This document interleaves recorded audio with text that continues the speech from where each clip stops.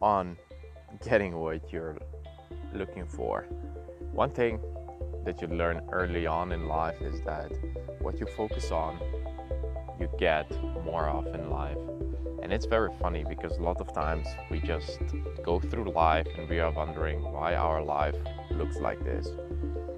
And my best guess is that you've been narrowing your attention to that particular area, whatever that means. That means that you are reaping those results based on your focus, your attention, and your dedication to that cause.